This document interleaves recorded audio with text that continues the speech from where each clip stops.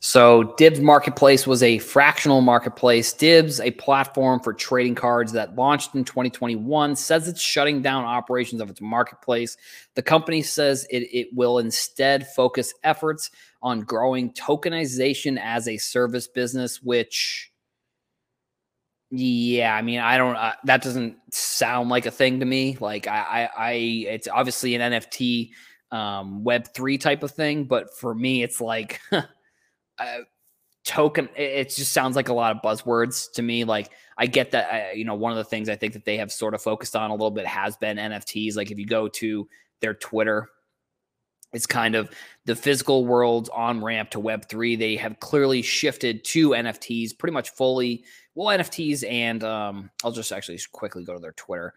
So yeah, they've shifted pretty much specifically to, yeah, and it's interesting. They're retweeting articles about it as well. I don't know exactly. I think we'll get more information in the coming days about, like, the company and what's going to happen exactly.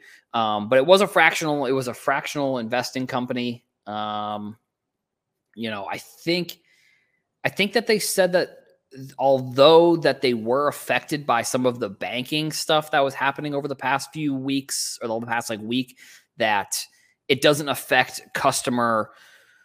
Looks like it doesn't affect customer funds, which I guess is good. I think maybe that could be because the federal government kind of stepped in a little bit here. This is not a political show, so I'm not going to get into sort of what should or shouldn't be done in this circumstance from a government perspective. Yeah, Dibbs halts buying and selling functionality on its website as of Wednesday. I think that they said that they're going to be basically just cashing everybody out. I mean, I think the big thing here of this story is that they had 2 rounds of funding. One that was in 2020 for 2.8 million. And then 2021 for 2.8 million, and then one in July of 2021 for 13 million. With Amazon being kind of, from what I saw, Amazon was the biggest donor or fund. I don't know exactly what you call it in the venture capital world. But then in December 2021, it was announced that Amazon had also invested an unannounced sum in the company.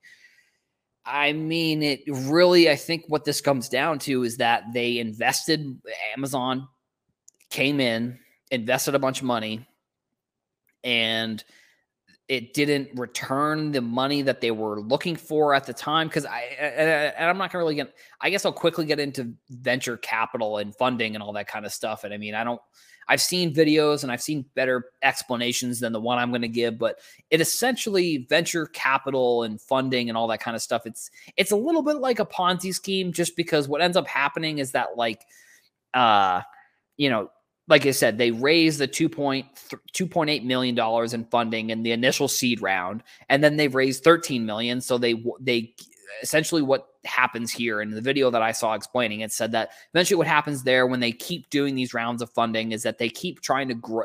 They put money into marketing to grow the base users, to then increase the amount of users so that way they can do more funding, which I don't know if they necessarily did that here, but I'm sure that the people who invested the 2.8 million, I'm sure they're the ones that probably cashed out pretty well when they then raised 13 million. So it's probably like a half and half, where I wouldn't be surprised if like 7 of the 13 million essentially was distributed to the initial people who had invested in the 2.8 seed round. I don't know. Maybe that happened, maybe it didn't, but it just seems like that's sort of the explanation that I heard on a lot of venture capital and a lot of like VC funding from that scenario. But I think probably what happened here, like I said, was that Amazon came in. Amazon being such a big business, they own a bunch of other businesses that, are just for Amazon. It's just a number on a spreadsheet. And I think that's unfortunately the scenario for some companies, for a lot of this VC funding. It's just, for us, it is a company within sports cards. For Amazon, it's just another number on a sheet. So it's like, and it's the same thing with, I think I talked about this before. It's Prism, for example, is just another number on a spreadsheet for Panini. It's for us. It's very important. It's the most important, one of the most important sports card products. For them, it's also probably pretty important, but it's also just another number on a revenue sheet that they can either bring to investors, or they can try and get more money, or they can try and bring money back to investors, or whatever. But either way, I'm trying to pull up the other interesting tweet that I saw. So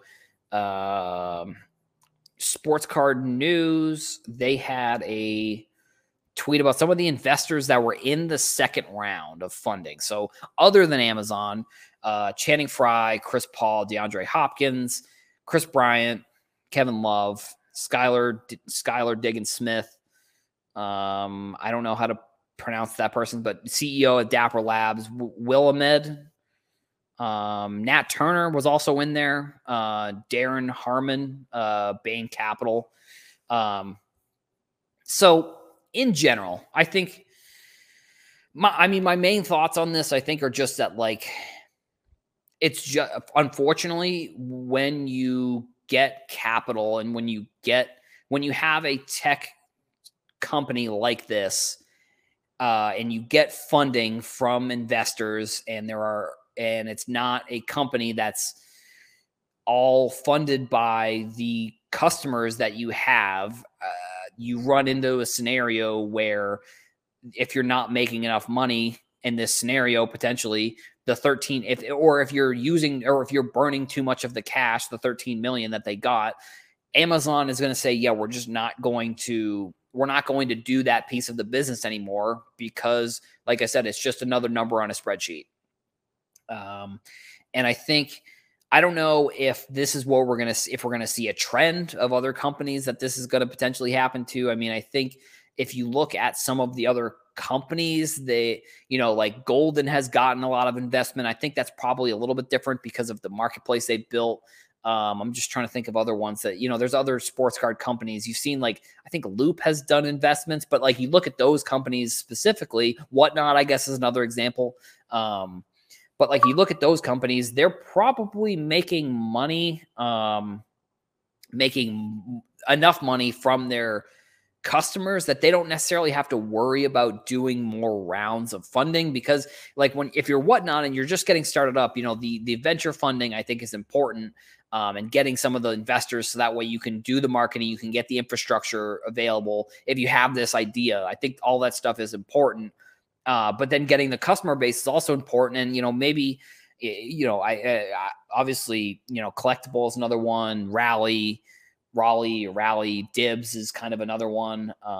Dibbs in the scenario, obviously, but I think, we haven't necessarily seen, I think Raleigh, they've done some venture capital. I don't think Collectible has. I think Collectible is kind of they're in a good spot with, when it comes to, and obviously I worked for them for a little bit. So, like, I know the people working for that team. I know how hard they're working to get more customers on board.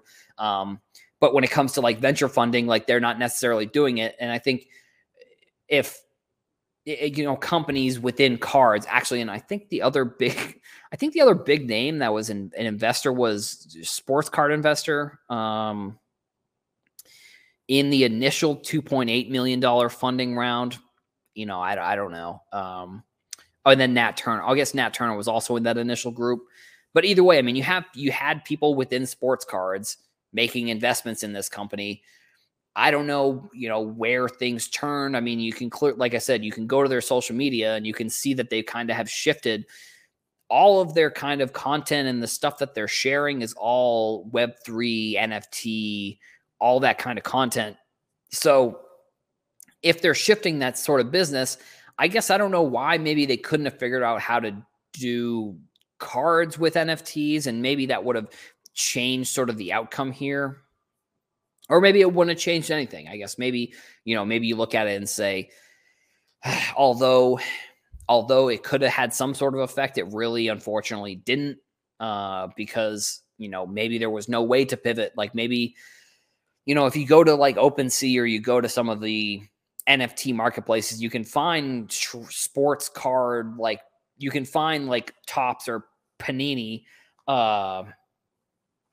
like you can find Topps or Panini cards, but like, is there a licensing issue there? Are they going to run into something like that? I mean, I know Topps had tried to do NFTs in the past and it didn't exactly work for them, I think, unfortunately, because like they tried to work with one company and maybe the company didn't work. So then they tried doing it with another company and that didn't exactly work. So, I mean, it'll be interesting to see sort of what Fanatics tries to do, if they try and go into NFTs or if they even really go for anything like this. I mean, I'm going to see, like, it pretty much covers their whole statement. Like I said, you don't really have to worry about funding. And I know that, I think actually on Twitter, someone had tweeted at Raleigh and Collectible, and both companies on Twitter said that the closing of the Silicon Valley Bank was not going to affect any customer funds that were on the platform, which obviously, I mean, that's great that they're coming out and saying that kind of thing, because that's, with the amount of funding that's on the platform when it comes to how much money is kind of trading day to day, they've got like $1 million assets on that platform. So like, obviously having the assurance that you don't have to like worry about, like, if, I don't know, if you want to, if you want to be in this space, I guess you don't have to worry about like not being able to get the funds. I guess that's which is kind of the thing. Oh, Mike's in the comments too.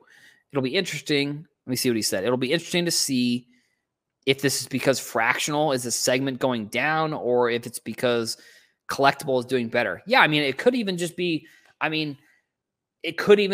that like we're seeing sort of a shift in how many companies are doing fractional. Like, like I said, I worked for Collectible. I see how hard the people are working behind the scenes to, bring in new assets, change sort of the way things are going, and like all these kind of things. And I think that they're doing a really great job. And like I said, it's just going to be interesting to see. Like in the past, we had Panini, we had Topps, we had Upper Deck, we had Leaf, which we still have all these companies, but it's like Topps/Fanatics is really kind of standing out as a top company there. And I guess it's maybe not the best example, but it's like,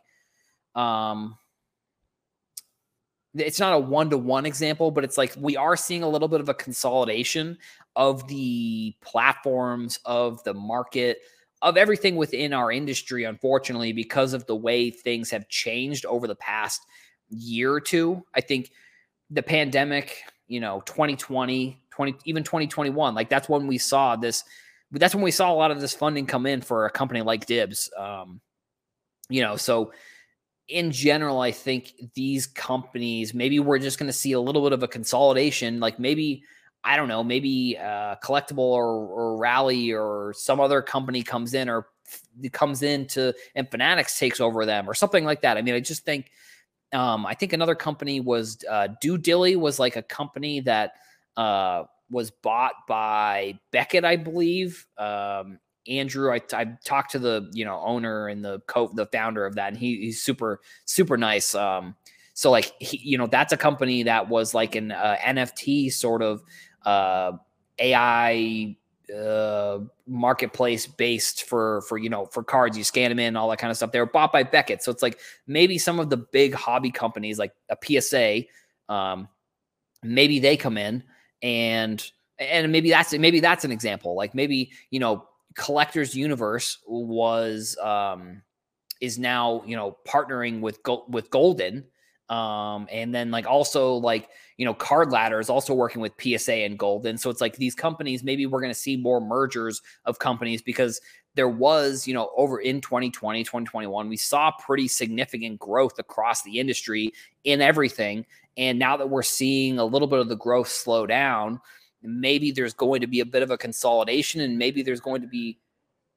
a bit of a, I don't know how to explain it. Maybe there's going to be a bit of combining of certain companies. I think that's potentially what we could see over the next, few years. Maybe it's combining, maybe it's companies being bought. I don't know. I mean, I think that there are a ton of different things that could happen, and just those are just my thoughts and my perspective on Unfortunately, we never, within sports cars, I don't care really what it is. Like, I never want to see things get shut down, because that, as much as we as collectors or we as people on social media can just go out and tweet about these types of things, there's people that were on the back end. There was people that were working on these projects that maybe they don't have a job now, or, I don't know, maybe they have to change their job, or they have to change something, or they lost their job, unfortunately. Like, I just think that there's a lot of, I guess you could call it turmoil. There's a lot of like disruption that happens when